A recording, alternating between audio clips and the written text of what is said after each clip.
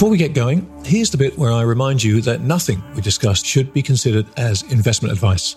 This conversation is for informational and hopefully entertainment purposes only. So, while we hope you find it both informative and entertaining, please do your own research or speak to a financial advisor before putting a dime of your money into these crazy markets.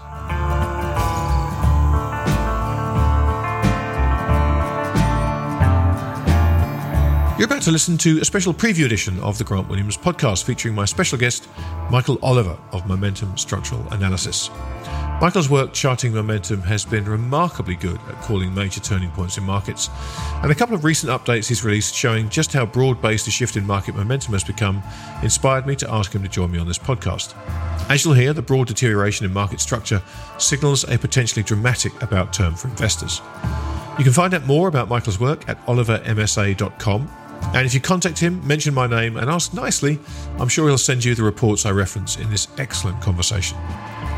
Every episode of the Grant Williams podcast, including the Endgame, the Super Terrific Happy Hour, the Narrative Game, and the brand new series This Week in Doom, is available to Copper and Silver tier subscribers at my website, grant-williams.com. Copper tier subscribers get access to all the podcasts, while members of the Silver tier get both the podcast and my monthly newsletter, Things That Make You Go, So, if you enjoy what you hear on the show and you want more high-quality content like it, please make your way over to grant-williams.com and join our exciting community today. And with that, please enjoy the show.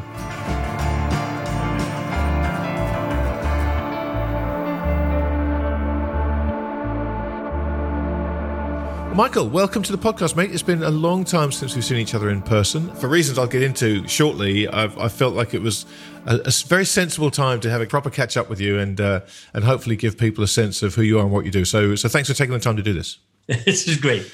So look, what I'd love to start with is there'll be people listening to this that aren't familiar with your work. So I really want to give people a sense of what you try to measure, how you try to measure it, and the reasons that you decided to go down that road. Because I've spent a lot of time over the years looking at analysis, and I have to say yours has always, since I've very first found it, been very unique to me.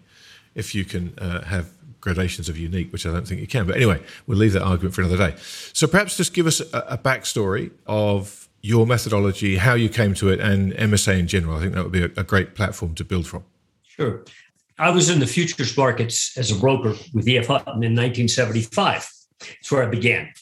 My background was political philosophy, so I knew nothing about technical analysis whatsoever. But I did know about gold.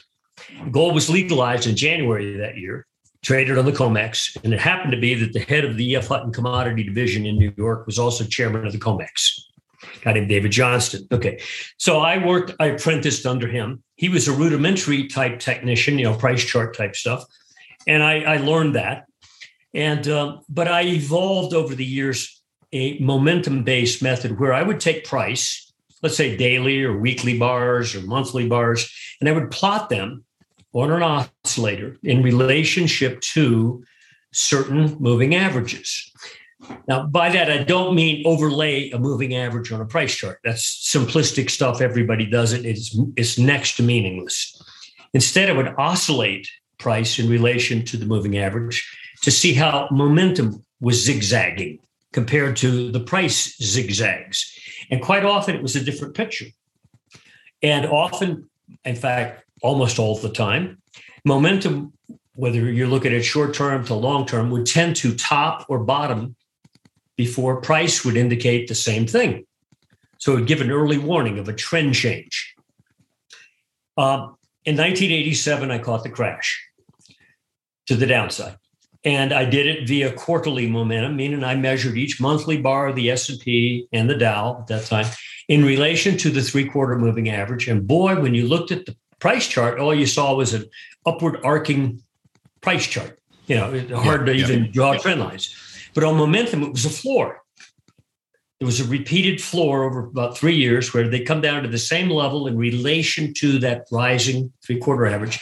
And they finally broke it in the first week or two of October 1987, before the crash occurred. The crash occurred, boom, 35% drop in a matter of a week or two. Okay. That sort of smacked me in the face. It said, hey, you need to expand on this. You need to apply it elsewhere. Right. So I began to apply momentum to other markets. Now, there's an underlying logic to that is not technical, it's fundamental. And that's this.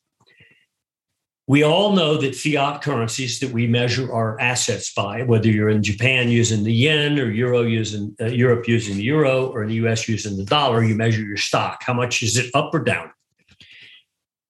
But the underlying unit that you're measuring by changes very fluidly because it's a fiat currency. And as we all know, those money supplies grow like crazy. In fact, since 1959, the US M2 money supply has basically doubled every decade. So, that means if you own something at $10 and 10 years later it's 15, you're not up. You're down in real value terms. Okay.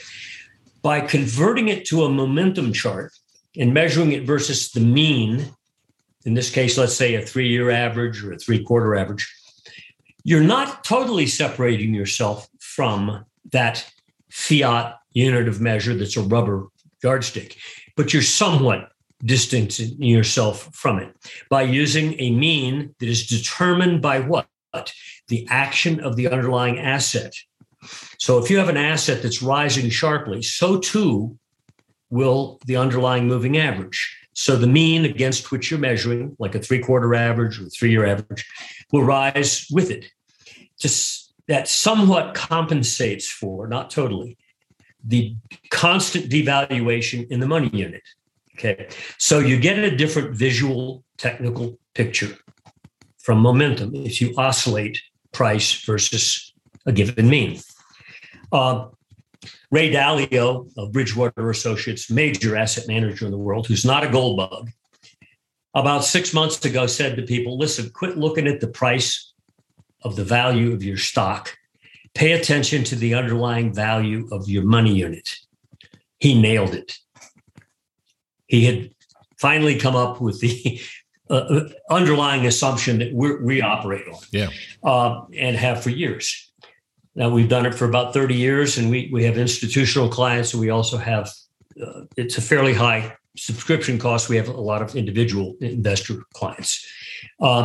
We analyze all 4 asset categories. That's be debt instruments, stock markets, foreign exchange, and commodities, with an emphasis in the commodity area on gold and silver. But anyway, that's the methodology. That's why it's different from just looking at a price chart. We think there's a better rationale looking for that. In fact, the Wall Street Journal did an article on us, and I think it was late 2015, and they tried to explain our method, but basically they summarized it in about a sentence, what I just explained over the last 5 minutes. Anyway. That's precisely why I wanted you to get to do it, because look, it's not straightforward. But there's a lot of people who think about things in terms of precious metals. There's a lot of people that want to look at the performance of asset classes versus gold rather than in fiat terms, because for that exact reason, right? It just gives you a more grounded anchor around which to value assets. But the idea of using momentum has fascinated me from the first time I came across your work, because particularly in recent years, where momentum has been such a driving force of just about everything, right? So talk a little bit about the different time frames you use and kind of how you decided upon those and what the different time frames tell you. Well, when you measure trend via momentum, you can measure via short-term, intermediate, and long-term. If you're going to measure short-term, which we don't tend to do in our reports, we tend to emphasize more intermediate to longer term. We don't try to provide day trading type information, but you can measure, for instance, the daily action of the S&P in relation to a 3-day moving average.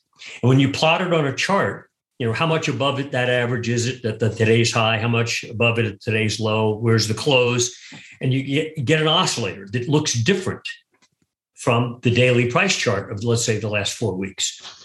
And that's helpful. That would be the timely tool to use if you're looking for a trade that lasts 2-3 days.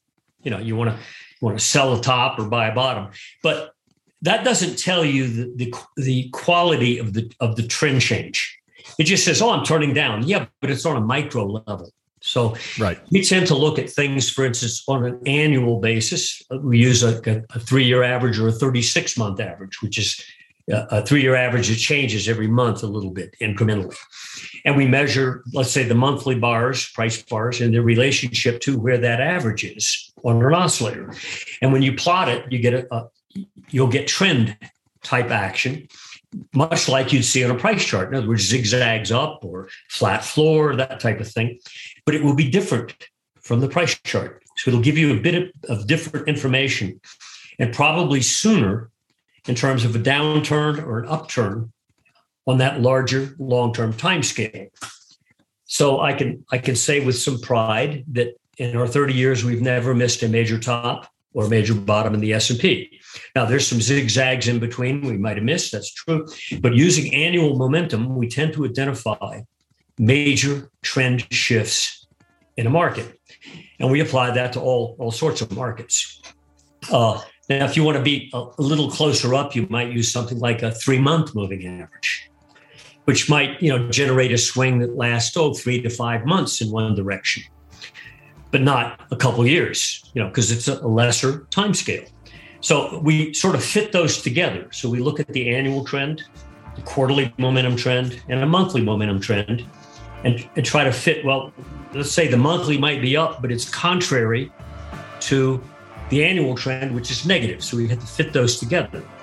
Now, sometimes they all get in sync, and that's when you really have a party, okay? When the trend is, it's very strong on the upside or very strong on the downside.